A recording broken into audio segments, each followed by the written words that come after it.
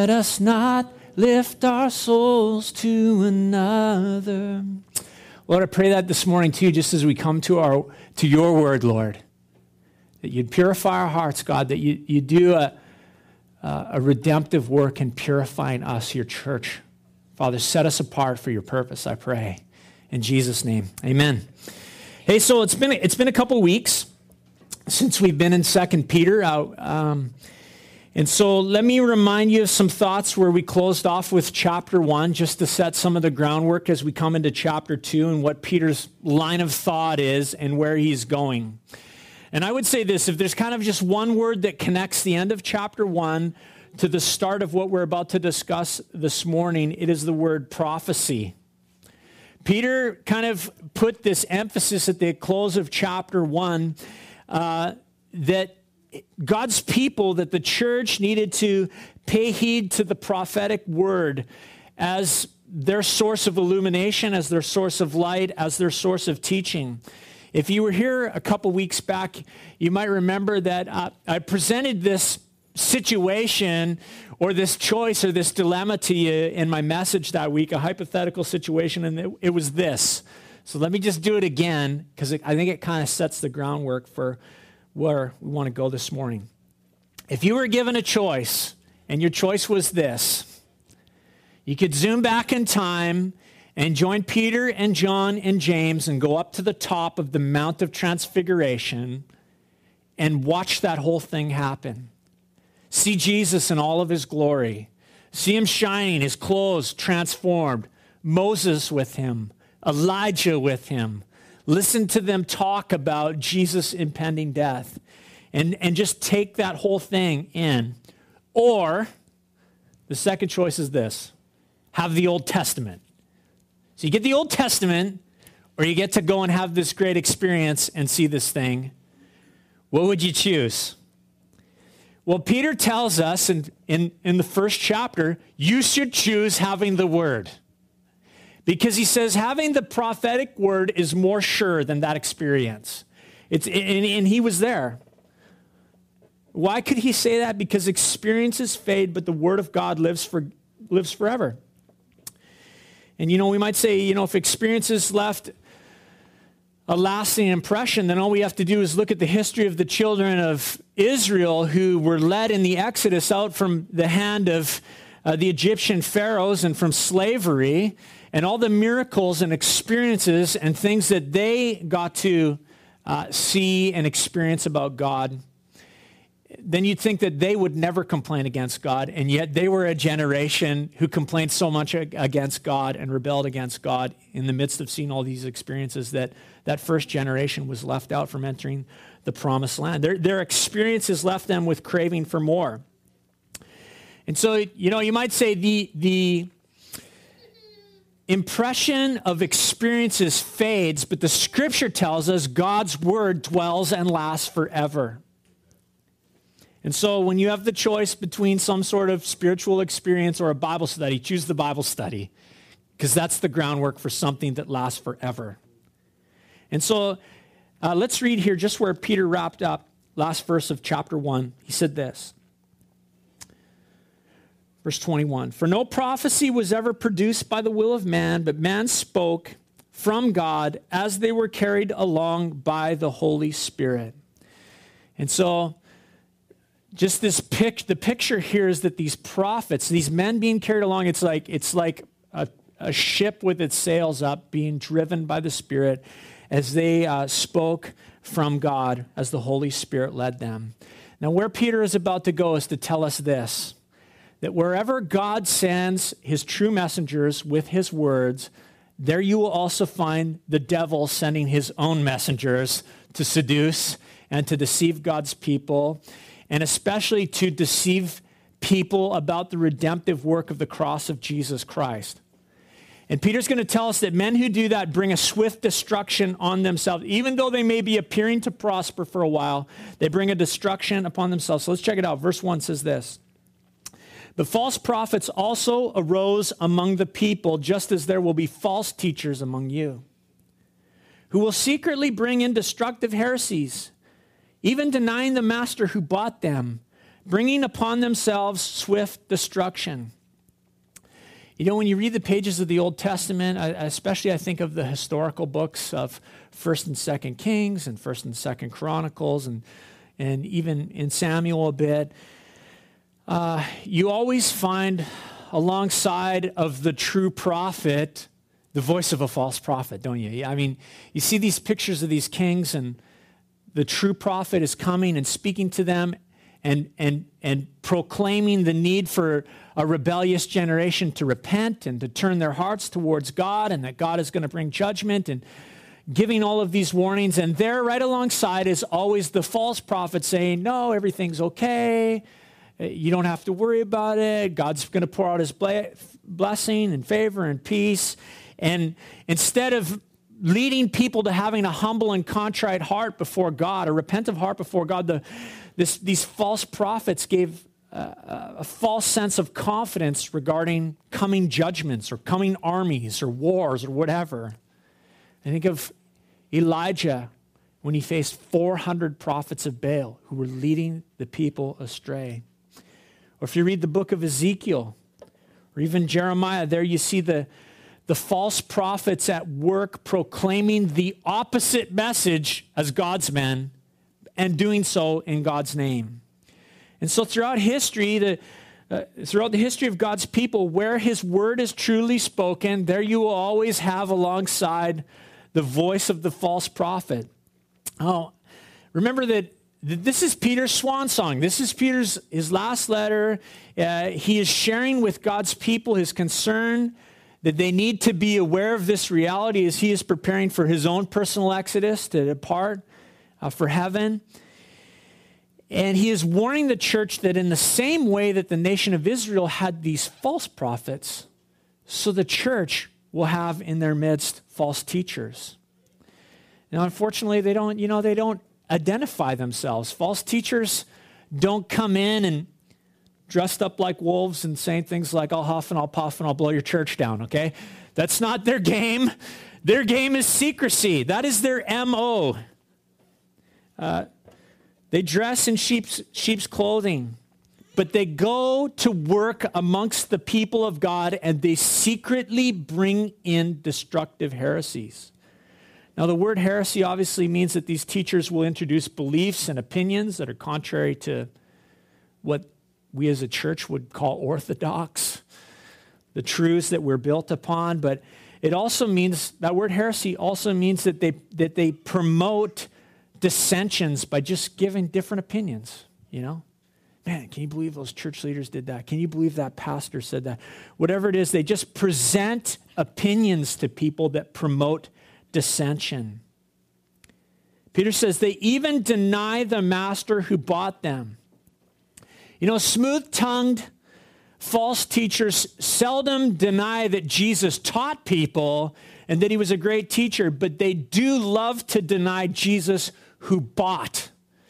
They'll honor Jesus who taught, but not the Jesus who bought. Because the devil hates the doctrine of the cross. He hates the reality of the cross.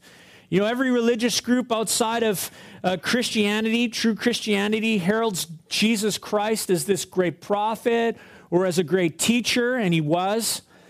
But they usually, if not always, deny the redemptive work of Jesus Christ for the human race. They deny the work of the cross for people given over to sin. They deny the ransoming power of Jesus' sacrificial death on the cross. And they teach that you need to add to the cross. You know, a couple years back, there were some Mormon missionaries in town, and they came knocking at my door. And so we sat down, and I offered them coffee, but they didn't want any. So they had water. And I said, hey, just tell me, can you just tell me what's the gospel? Like, what is the gospel? If I didn't know what the gospel was, tell me what the gospel is. And they began to just tell me about man's need for a Savior and sin, and Christ came and died on the cross, and he was raised from the dead. And if you believe on the Lord and add good works, you'll be saved. I said, whoa, hold on. You just added something right at the end there. You were all good until we got to the end, and then we got into this discussion. You know, minimizing the work of Jesus Christ. And that's what false teachers and false religious groups do. You know, Jesus was a great prophet. He was an amazing teacher, but they deny the complete work of the cross for our salvation. But you need to know this, that you were ransomed from the futile ways that you inherited from your forefathers, not with perishable things like silver or gold, but with the precious blood of Jesus Christ, a lamb without spot or blemish. Jesus was slain, and by his blood, he ransomed people for God, from every tribe, from every nation, from every tongue. He's making us into a holy nation, a royal priesthood to serve God. And the scripture says we're going to reign on the earth with him. Christ redeemed us from the curse of the law by becoming a curse for us. As the scripture says, cursed is everyone who's hung on a tree. 1 Corinthians chapter 6, verse 20 says, you were bought with a price. So you honor God with your body. You were bought with a price, so you do not become bondservants of men. See, you were bought. Jesus purchased us with his blood. And these false teachers want to minimize that purchasing power of Jesus Christ. I mean, consider again for a moment the account in the Gospels of Jesus' transfiguration, going up onto that mountain, being transformed before Peter and John and James into all of his glory. The miracle of that whole story is this, that Jesus came down off the mountain. That's the miracle. Normal for him was what happened on top of the mountain. The miracle was that he descended down the mountain and he set his sights on Jerusalem, where he would give his life as a ransom for us, you and I, lost in our sin. And you cannot get a glimpse of the humility of the cross until you attempt to grasp the glory and the holiness and the majesty of our Savior, Jesus Christ. I love that we sang that song, the Revelation song this morning. I didn't know that was on the list. I thought, wow, that is perfect. See, where the cross is undermined, there you will find a low view of the holiness and the consecration and the majesty and the glory of Jesus Christ. He descended. He descended.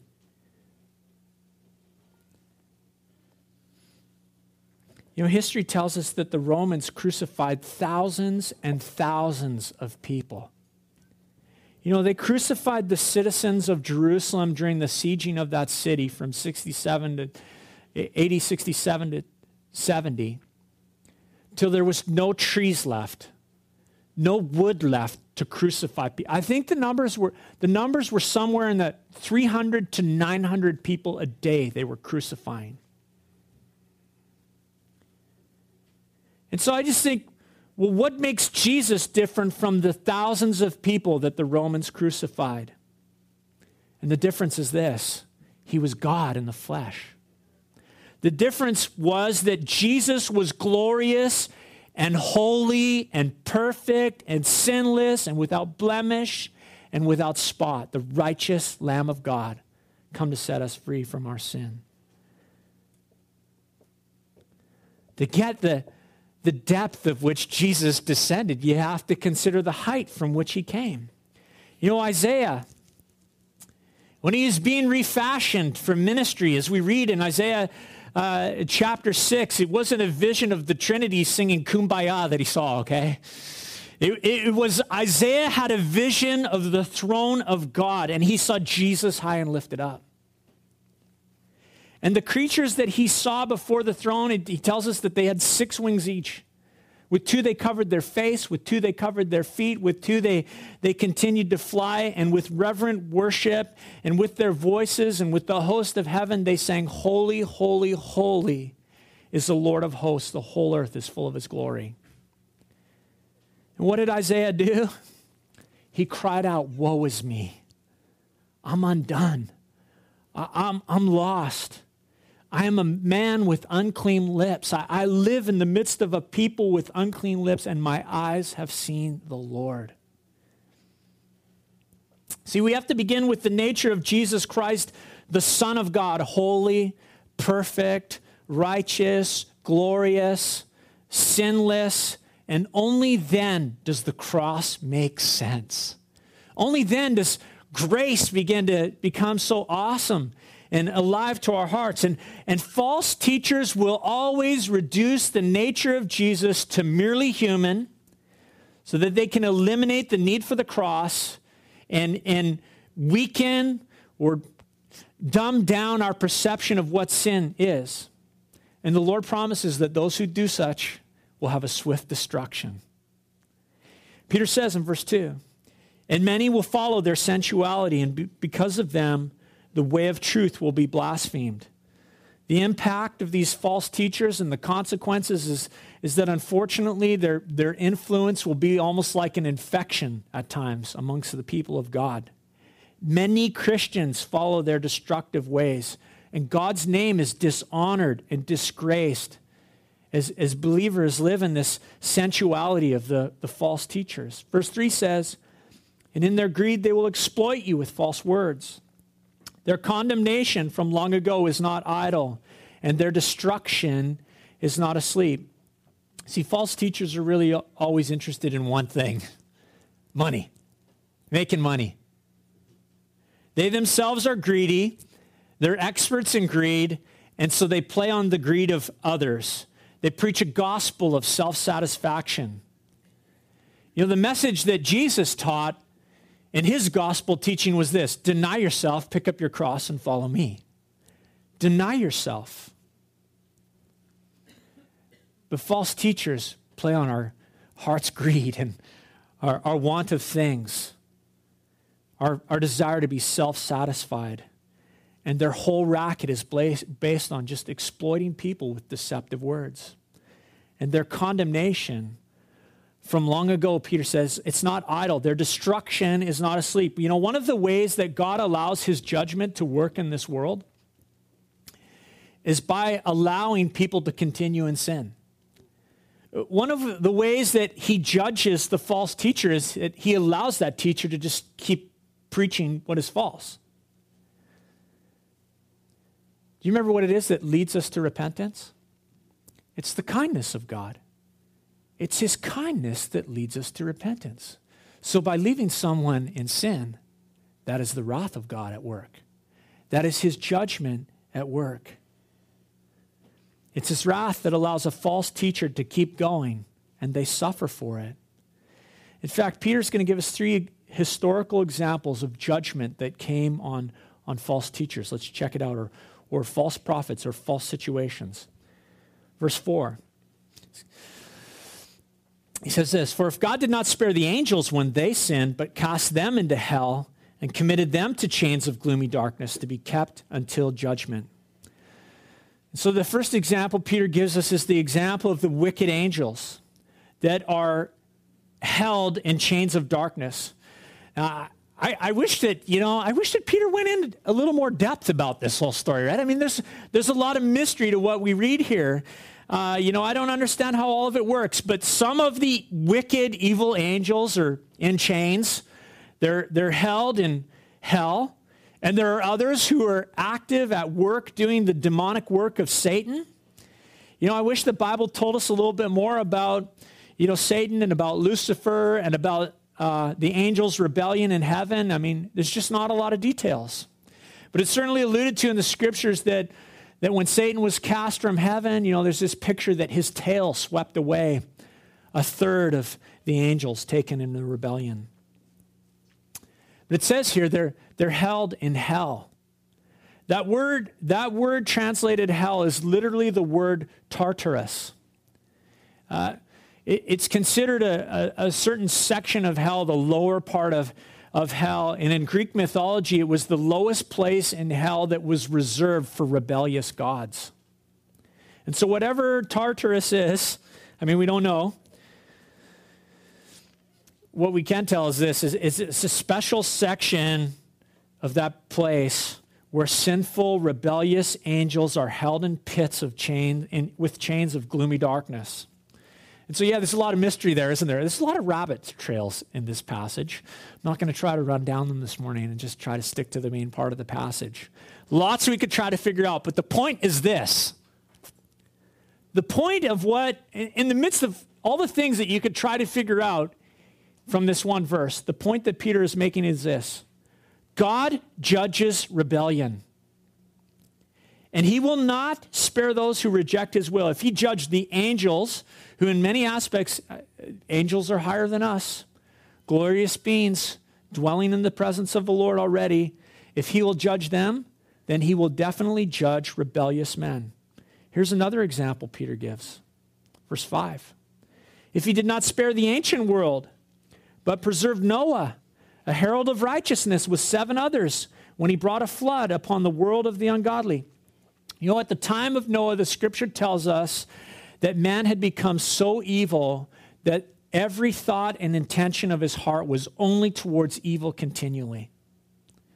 For 120 years, while Noah built that ark and preached the righteousness of God, God preserved him in that wicked and perverse generation, but God brought a flood of destruction upon the wicked and the ungodly. Because God will indeed judge those who reject his truth. Here's another example. Comfy passage, eh? Verse 6. If by turning the cities of Sodom and Gomorrah to ashes, he condemned them to extinction, making them an example of what is going to happen to the ungodly. You know, the sin of Sodom was very grave. The outcry to the Lord against those cities, the cities of Sodom and Gomorrah, and there was even other cities included in that, was very great. The men were wicked sinners in those communities.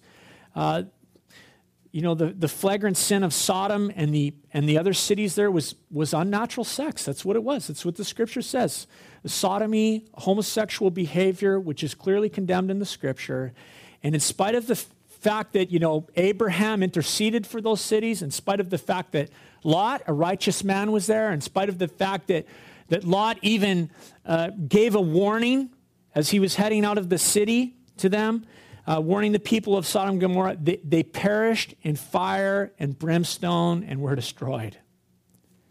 I don't like the word extinction in that verse. It's the Greek word that describes what happened to Sodom and Gomorrah, and it's actually the word catastrophe. Catastrophe.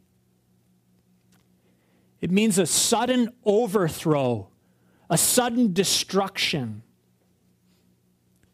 And so God judged the angels who sinned. God judged the ancient world before the flood.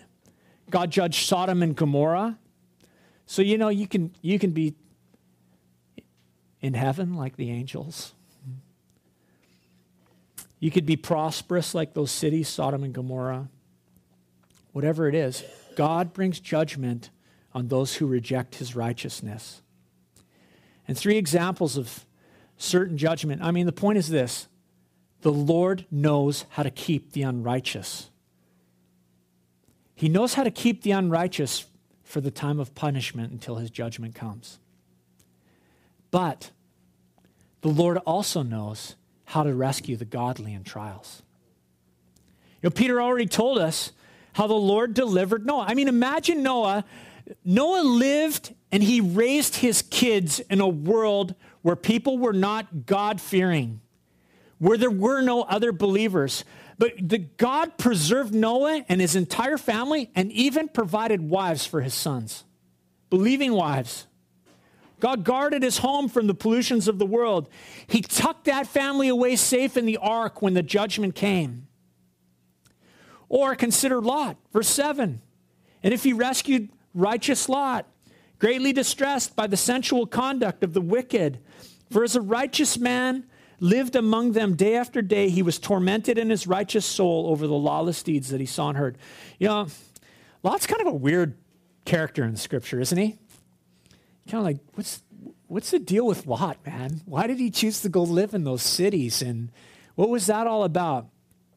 But we read here that in God's eyes, Lot was a righteous man. And I read his story and I kind of think, well, it's hard to see how he was righteous. But God saw his heart. God saw that he was a man distressed in his soul about the conduct of his city. He was distressed in his soul about the conduct of the people around him. His soul was tormented. And yes, he failed to separate himself. He lived in the midst of the culture, and there was a failure in separation because something happened. He lost his family in the midst of it. 2 daughters escaped, but you read that story and you'll notice that Lot had more than just 2 daughters. He had at least 4 daughters. And his wife perished. He lost his family, and then his 2 daughters that lived, their lives went another direction as well, the scripture tells us. And so the Lord delivered Lot. But he lost everything. He lost his family because of his association with those wicked cities. And so, as we read this, we see there's a judgment. God is storing up a judgment for the wicked. But Peter is also wanting to communicate to us that we would be reassured that when that day comes, that God will also save his people. He'll save us. He will save us. See, look at verse 9. The Lord knows how to rescue the godly from trials and to keep the righteous under punishment until the day of judgment. I just think about the time in which we live. Our present age is a lot like the days of Noah. It's also a lot like the days of Lot. We look at the church in our culture, and, the church in a lot of ways has abandoned. I was really convicted as I studied this week. That's why I just sang that song, give us clean hands, give us pure hearts. Because in many ways, believers have, abandoned their place of separation in this world, their place of being holy and set apart under the purposes of God. The church has, in many places, a weak testimony. Sinners don't really believe that there's a judgment coming. Society is full of immorality, especially the sin that Sodom was famous for. It appears that, God has slumbered, he's unconcerned with the rebellious sinners. But one day judgment will come. That's the warning from Peter.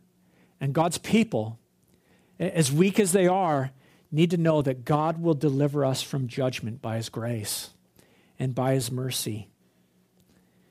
God could not judge Sodom until Lot was removed. God could not pour out the waters of the flood until he shut Noah and his family into the ark. And God will not send his wrath on the world until he takes his people out and takes us to heaven. We're not appointed for wrath, but so that we should live together with the Lord. That's our purpose and what God is for us. Verse 10 says this, speaking again of the false teachers and the judgment, he says, and especially those who indulge in the lust of defiling passion and despise authority, bold and willful. They do not tremble as they blaspheme the glorious ones, whereas angels, though greater in might and power, do not pronounce a blasphemous judgment against them before the Lord. So these are ungodly people who do not live by the Spirit. They are living for the flesh, for the appetites and lusts of their flesh. They're bold, they're willful. They blaspheme those in authority. They blaspheme the glorious ones. They despise authority.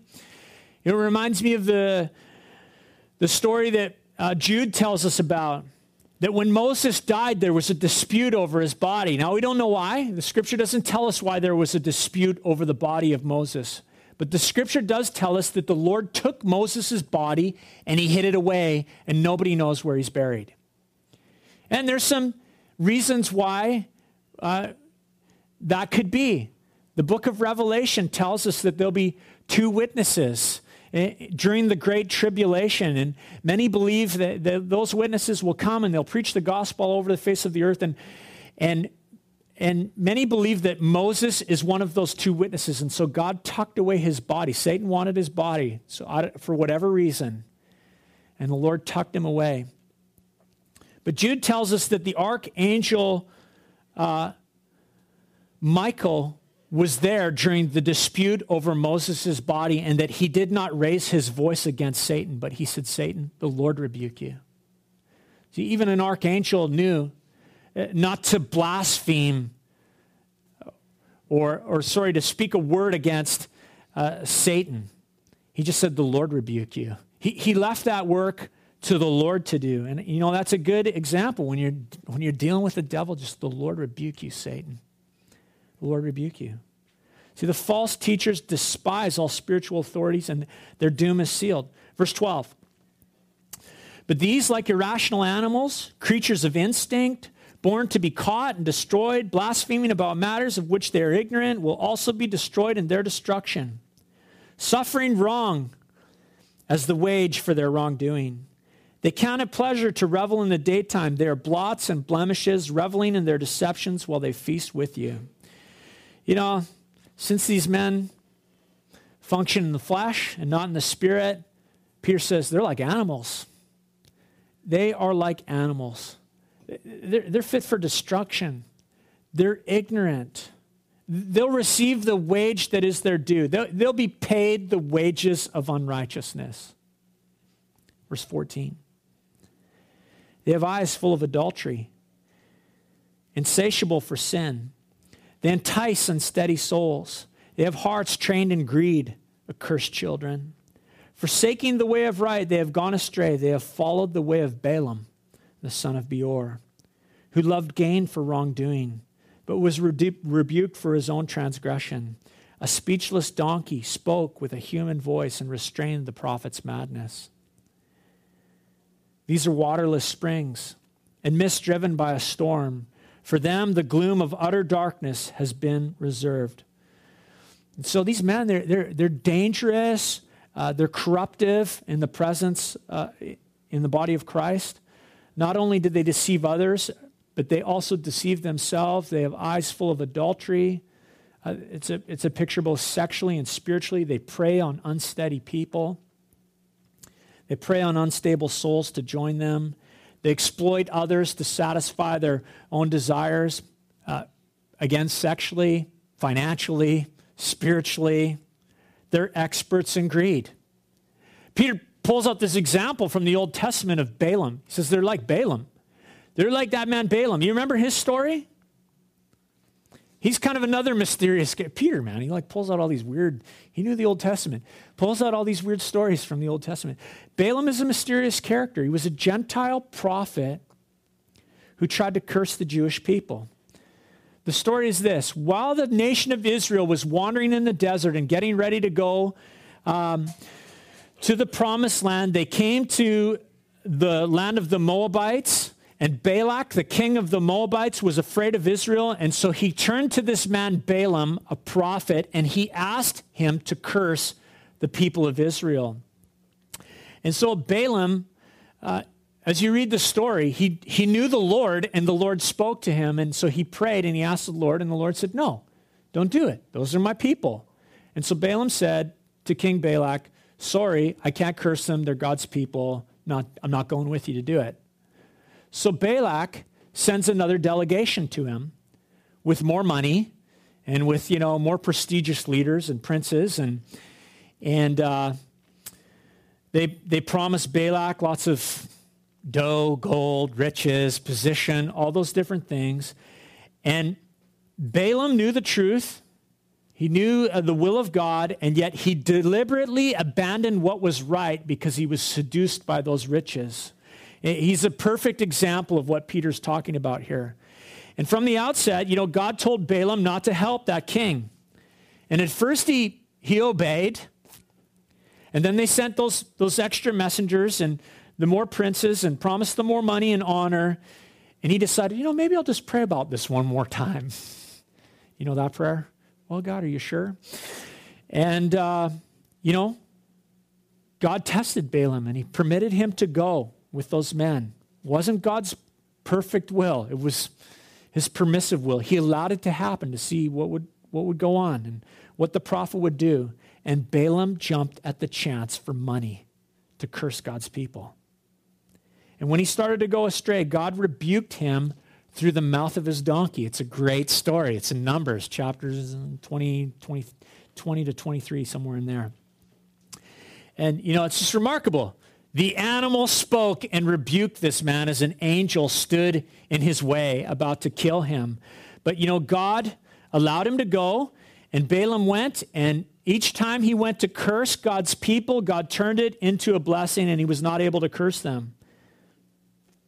He wasn't able to curse them, but in the midst of it, although he couldn't curse them, he counseled the Moabite king, and he said, look, I can't curse the people, but here's how you can get them.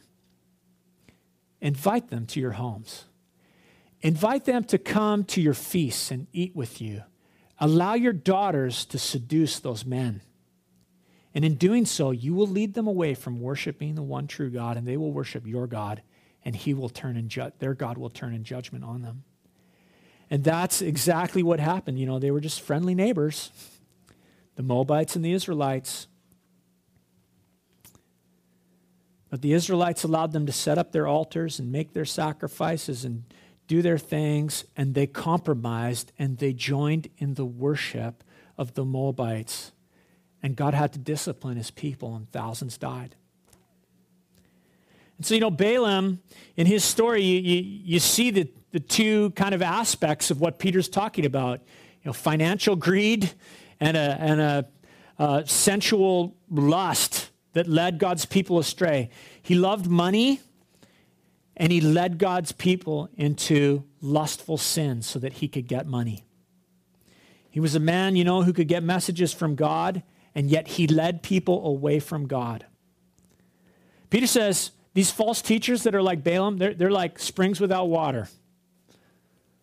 Empty. No value. They're like clouds without rain. What's a cloud without rain? It's useless. We live on the Sunshine Coast. We know that. What's a cloud without rain? No. In lots of places in the world, the farmers pray for clouds. And when the cloud comes, they expect rain to come because they need it for their crop. You expect rain from a cloud. But these men, springs without water, clouds without rain, useless and empty. Verse 18. For speaking loud boasts of folly, they entice by sensual passions of the flesh those who are barely escaping from those who live in error. And so, their message, the message of the false teachers, is really void of any true spiritual content. Even though they use big talk, even though they use big words, their real power is this. They appeal to people's sensual lusts. They appeal to that desire for self-satisfaction, the human flesh, greed and lust and all these things. Verse 19, they promise freedom, but they themselves are slaves of corruption. For whatever overcomes a person, to that he is enslaved. See, they promise freedom, but there is no freedom in the pursuit of the flesh. Where is freedom found? Where the Spirit of the Lord is, there is freedom. That is where freedom is found. Freedom is found in the presence of Jesus Christ, not in the pursuit of fulfilling the lusts of the flesh. And so when we seek freedom in the wrong way, we become slaves of corruption. Let's read through the end of the chapter. Verse 20. For if, after they have escaped the defilements of the world through the knowledge of our Lord and Savior Jesus Christ, they are again entangled in them and overcome, the last state has become worse for them than the first. For it would have been better for them to have never known the way of righteousness than, after knowing it, to turn back from the holy commandment delivered to them. What the true proverb says has happened to them. The dog returns to its own vomit, and the sow, after washing herself, returns to wallow in the mire. We got this little puppy at home, right? Got the dogs out. It's pretty gross how they puke and go back to their vomit, usually on the white carpet on the stairs. The dog returns to its own vomit. And these false teachers, their nature as dogs is displayed in the fact that they go back to the vomit. It just exposes that they are dogs. They're like brute beasts, more animal than they are godly because they live for the flesh. The dog which is got rid of the corruption inside that and then pukes it up and goes back. You just can't leave well enough alone. Like, seriously? Don't touch. You got to go sniff it again and eat it and lick it up. It's gross. Isn't it gross? It's gross just to think about it. But that's what they do. Their nature is dogs. And so Peter gives us these warnings. This is a rough chapter, man. It's a rough chapter. But the point of the chapter is this. The heart of the chapter is this. Look, God knows and will bring judgment. He knows those that do not belong to him. He knows those that are living in rebellion against him. And he knows how to preserve his own people, like Noah, like Lot, like he desires to preserve you. And there is a danger always for God's people that we would be seduced by these false teachers. And so this is just a great chapter about earmarking some of the things and the ways in which they work. They appeal to your greed. They appeal to your sensual desires. They appeal to the fleshly, self-satisfying lusts of the flesh. How much better to live for Christ and to be set free from those chains of corruption. For where the Spirit of the Lord is, there is freedom. Stand with me this morning, Marcus. Come on up here.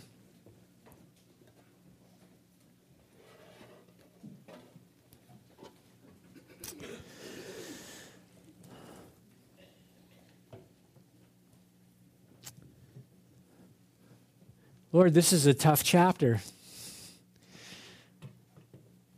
Not comfy thinking about judgment. But Lord, it's appropriate. Peter had to warn. He had to warn God's people. And Lord, we, like people of generations past, are seduced, Lord, by the desires of our flesh, the lust of our eyes, the corruption of this world. Those things press on us constantly. False teachers come and they try to lead us astray. And Lord, we just desire to follow you. We make that our confession. Jesus, we recognize this morning that you are glorious, you're holy, you're righteous. You descended from your throne in heaven and you took on human flesh so that you might purchase us back from these things. And Lord, we don't want our lives to be given over to corruption. And so God, I ask that just for each one of us this morning, that you'd give us clean hands, that you'd give us pure hearts. Lord, whatever it is for each one of us this morning, we just repent of that worldly corruption. We ask that you'd forgive us our sins, Lord. We ask, God, that you would help us to live lives holy and consecrated and set apart to you. I pray, Lord, that like Lot, our hearts would be concerned about our community, about our nation, about our province. I pray, God, that we would be concerned about unrighteousness and that we would live for righteousness. I pray, God, that like Noah, you would preserve us in the midst of a wicked generation. I pray, God, that we would be preachers of righteousness. I pray, God, that you would preserve our families, that you would preserve our marriages, that you would preserve our children, God. God, we ask for our children that in the midst of this generation that we're raising them, that you would keep their hearts disposed towards you, God, leaning to you. And so, God, we We ask that you would help us to live for righteousness, that you would help us to live for truth. Jesus, we confess you as Lord this morning. We worship you. We thank you, Lord, that you left your glory and you descended into this chaotic world to bring order, to set us free. I thank you, Lord, that you are making us to be a kingdom of priests. And we're going to serve our God. We're going to rule and reign with you. And so, God, we thank you for preserving us. We cling tightly to you this morning, Lord. In Jesus' name, amen.